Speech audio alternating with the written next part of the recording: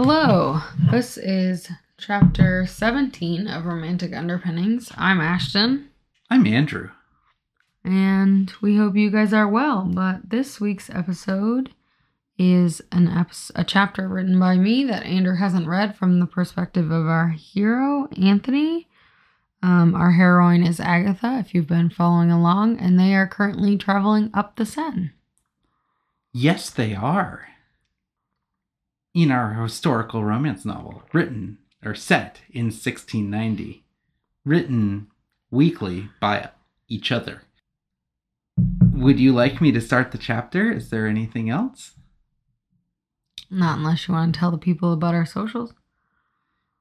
You can follow us at Twitter at RomUnderPod, on Instagram at Romantic Underpinning. You can go to our website at romanticunderpinnings.com or email us at hello@romanticunderpinnings.com. Yep, those are them. I mean, do you feel like the people need a little bit more overview of our story? Or you think they got it?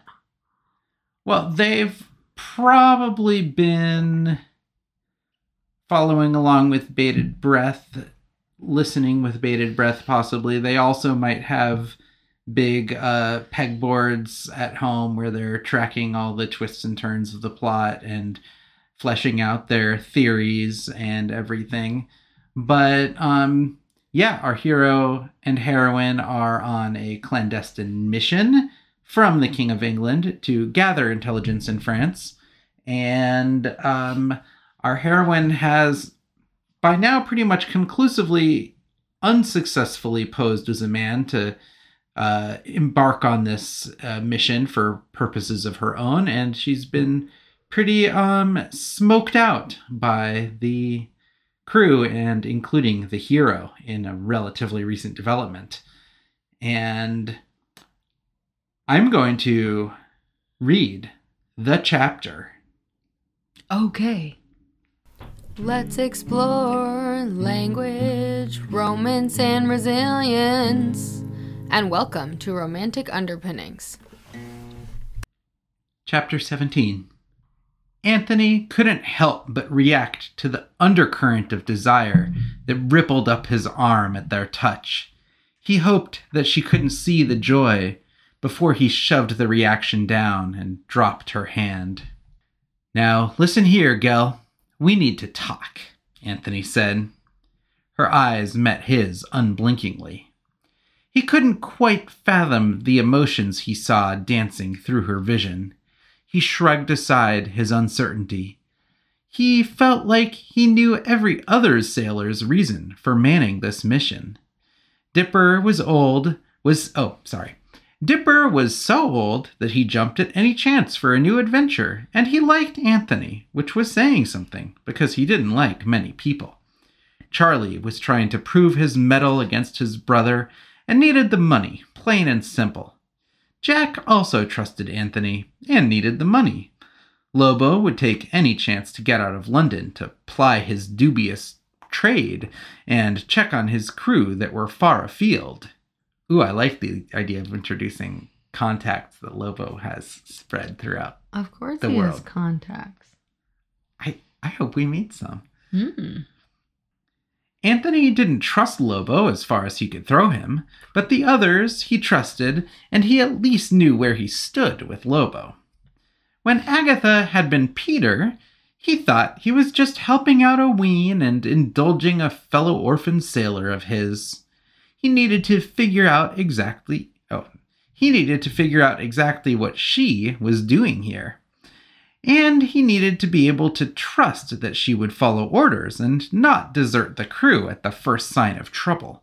He needed to reassure himself that she'd gone to help the team with her little disappearing act. But there was quite a bit of recurring doubt that he couldn't make himself let go of. But this sudden jolt of emotion wasn't helping. She hadn't spoken, but he had dropped her hand.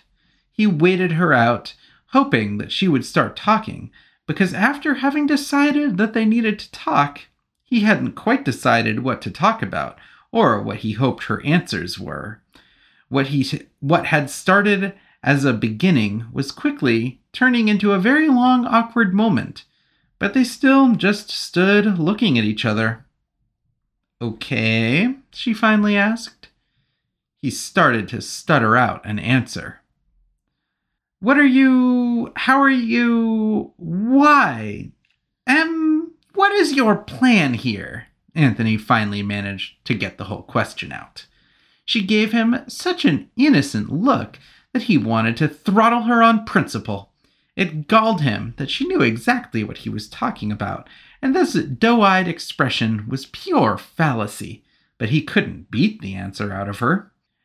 "Well, Captain, I aim to go below and help the others secure all of our newly acquired cargo," she said. He did not like her tone or her expression, or really anything about this conversation. He stomped his foot. Damn, she made him act like a child, which made him even more frustrated. Agatha, you know what I'm talking about here," he ground out. How could this woman be so infuriating, yet so alluring? Oh, I have the answer to that. I've been writing from her perspective and have used all of my real and imaginary seductive wiles to infuse her, entire personality and indeed physical presence with every aspect of attractive behavior that anyone could possibly manifest. Anyway, that's my interpretation, but let's see where you went in it. Really? It's what I've striven for, and it's worked on Anthony, as I can see, although obviously, she has some other things going on that might cause concern for him. Also, do you remember what the cargo was? I couldn't remember what Lobo had stolen. I tried to find it in the chapter, albeit I didn't read the whole thing word for word, but I couldn't find it. It was some salt beef that had been destined for some kind of French army regiment in Rouen. That's what it was. Okay. And also some rubies, because I didn't know if the salt beef would be valuable enough, and I wanted them to maybe... I feel like gems always add stakes to any caper situation. Anyway. How could this woman be so infuriating, but yet so alluring? She was a siren for sure. And what was wrong with him that he couldn't keep his mind on the tasks at hand? "Nay, Captain, I'm simply another street urchin turned cook and deckhand, trying to make my way in the world," she said, rather impishly. He barely managed not to shoot her down. "Now, you listen here, missy. You'd better stop this game you're playing. You're playing with lives and livelihoods here," Anthony said. He noticed her visible bristle at the word missy, and he knew instantly that had been a mistake, perhaps a grave one. He knew she wouldn't answer him now. "Well, Captain, I pray you'll task me and treat me just as you would any other member of this crew, just as you hired me for. I've done nothing to betray your trust or given you any reason for you to treat me differently," she said. He snorted on the word trust. She shrugged her thin shoulders, not giving an inch. "Captain, all the members of this crew have dubious reasons to be on board. Even you. You haven't made any special pets of any of the other members or delved into their reasons for being here. And you think, simply because I am female, that you need to treat me differently than the rest of these men. And I won't stand for it," she bit out. She turned and stomped below decks in order to help with the tying down. He stood, speechless. He realized that he'd been treating her differently because of gender, but also something else. He hadn't created more complex relationships with any of the other members because he already knew them, and he simply didn't care about them as much as he found himself caring about Agatha.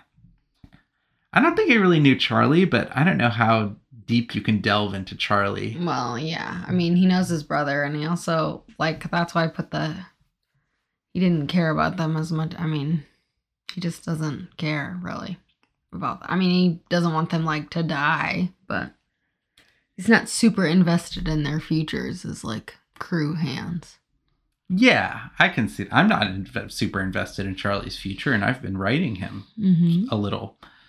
Anyway, maybe he'll have a really touching subplot. You haven't seen The Hunt for Red October, have you? Mm-mm. One of the crew members dies just like the most poignant death that they shamelessly set up earlier in the movie to be as poignant as possible. And I'm not saying we have to kill someone, but we could potentially lay some poignancy bait earlier on in the book. Okay. Anyway, let's just see what happens. Or we could actually kill someone and then just go back in the drafts and add poignancy after the fact. Anyway, he wanted to know her reasons. He wanted to help her. He wanted her. Or maybe I'm going to try reading that again, with a better emphasis on the italics you used. He wanted to know her reasons. He wanted to help her. He wanted her. But he also cared about becoming a legitimate captain and carving out a fulfilling existence for himself and her, being what she was, and him handling it how he was... I'm going to take another running jump at that. Doesn't sound greatly written, but anyway. I mean, I think a strategic comment or comma would do a lot, but anyway.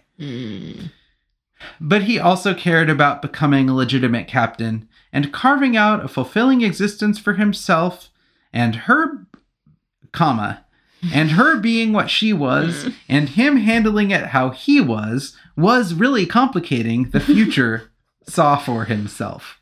God damn it. Well, clearly I was just trying to utilize my sentence structure to show, not tell.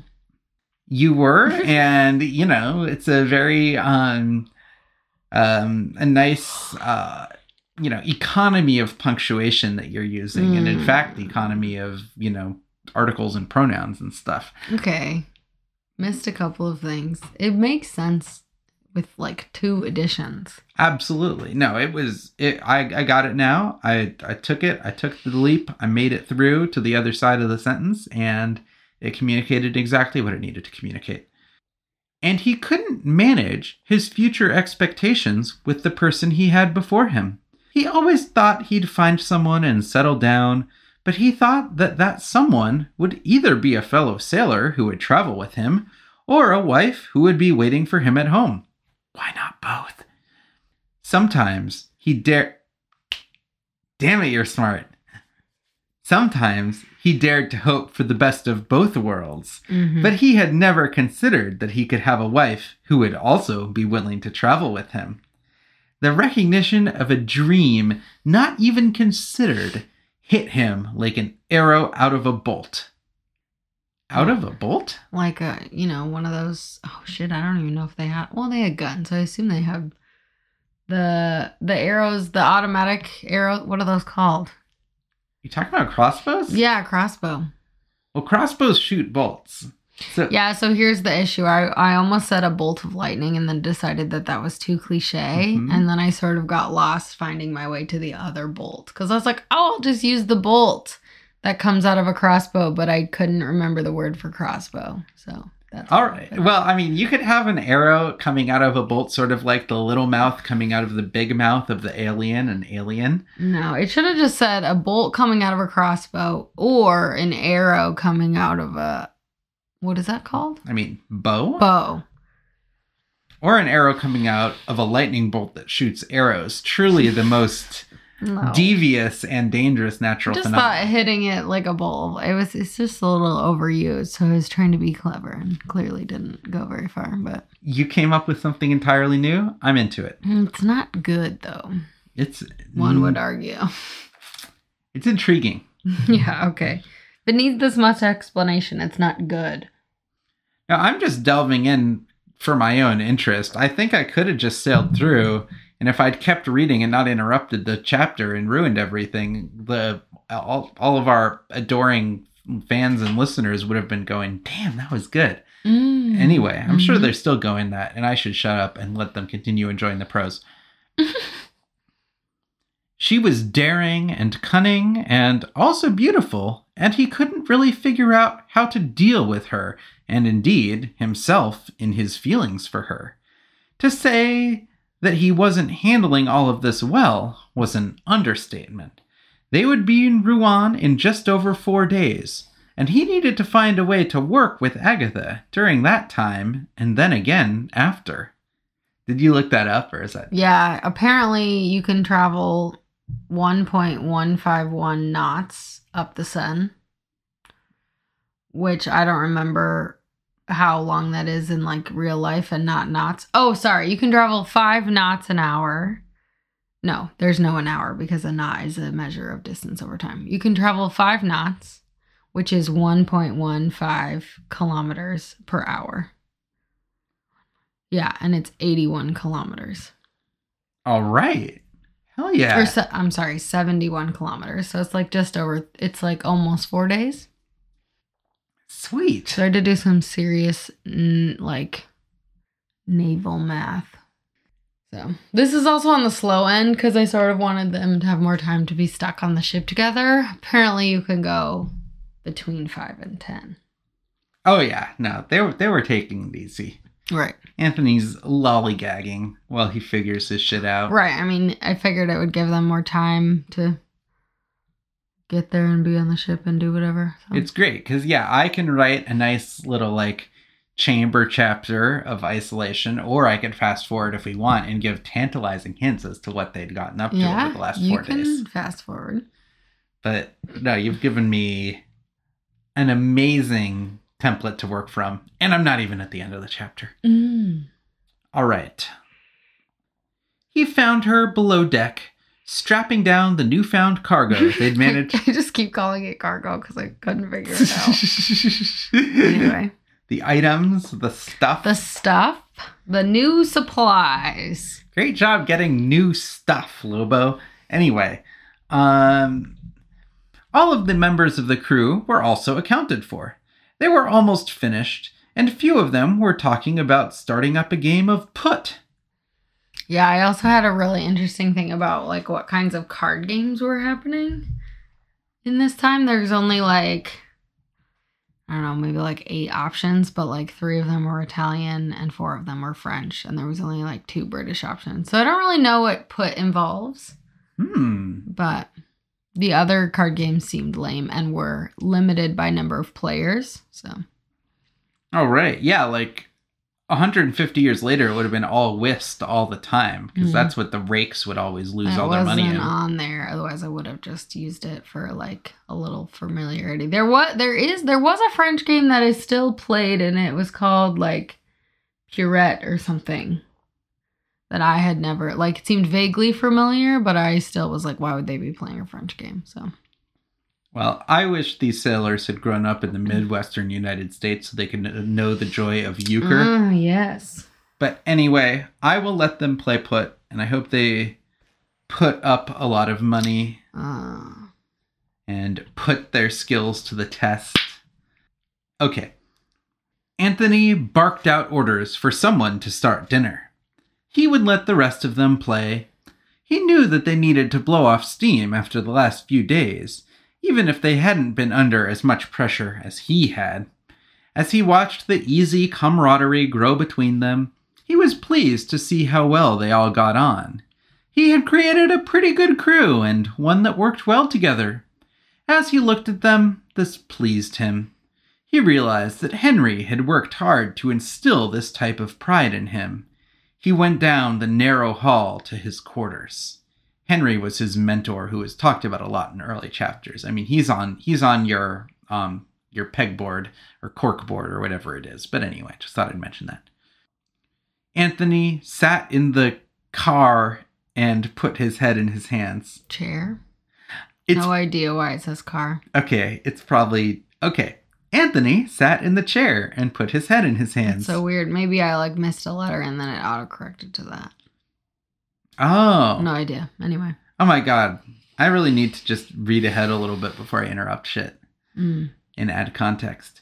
He missed his mentor so much on this trip. Mm-hmm. He hadn't realized how easy he had made this look and how hard it would actually be. He also wished he had Henry here to discuss this burgeoning confusion with Agatha. There wasn't anyone here he could talk about this problem with. He had to look strong in front of his crew. He wasn't sure how long he sat there. After a while, there was a soft rap on the door. "Enter," Anthony said, exhausted. It was Agatha. She stood in the small room and turned to face him where he sat by the door. A long minute passed. He rolled down the window of the car. Stuck his head out. "Yes," he prodded. He had come to her, after all. Wait, Sorry, she had come to him. Okay, she had Classic. All right.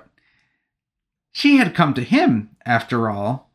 He would wait for her to start this. "Well, sir, I just wanted to let you know that, yes, I have my reasons for joining, and for lying, but I'll do my best not to let the crew or you down, regardless of how we feel about each other and what my gender is," she said finally. She spoke slowly and deliberately. He waited for her to say more, hoping that she would address what those reasons were. He wasn't sure how or why, but he actually believed her. Even without the explanation, he believed her. He wasn't sure if that was a good thing or a bad thing. She didn't say anything further, simply nodded at him once, and left him alone to his thoughts again. End of chapter. Have I told you yet today how much I hate the name Agatha? I think it's very unsexy. It is extremely unsexy. Like, even Peter's hotter than Agatha. Yeah, maybe they'll agree that she'll just go by Peter in the future. Or, right now all these chapters are in disparate documents, but once we add them all together and prepare this book for its triumphant publication, we have to do something with the hefty advance that publishers are going to be dangling in front of us. Right. We can do a command Command F. And then replace. Yeah, so, the true heads will always think of her as Agatha because they've grown so emotionally connected with her over the past, 17 episodes. But, for the reading audience, you might have a good point. I was looking at a list of period-appropriate Dutch names, but even with that constraint, I probably picked one of the least sexy ones available. Aggie might be okay. Oh, pet name. Pet name time. Though. All right. We haven't really got to pet name stages anyway, but wow. That's hard for me to be like, Agatha. Oh, what a lovely. My Agatha. Yeah, I'm not. Wherefore art thou Agatha? Yeah. No, seriously. Wherefore art thou Agatha? It's, terrible. But anyway. You picked it. I did. No, I was just embodying Anthony, who's unlucky that the love of his life was devised inside my rather terrible head. Write in with your suggested pet names for when there we go. Our hero and heroine. I would love to see any. I'm not very creative when it comes to pet names or nicknames, so.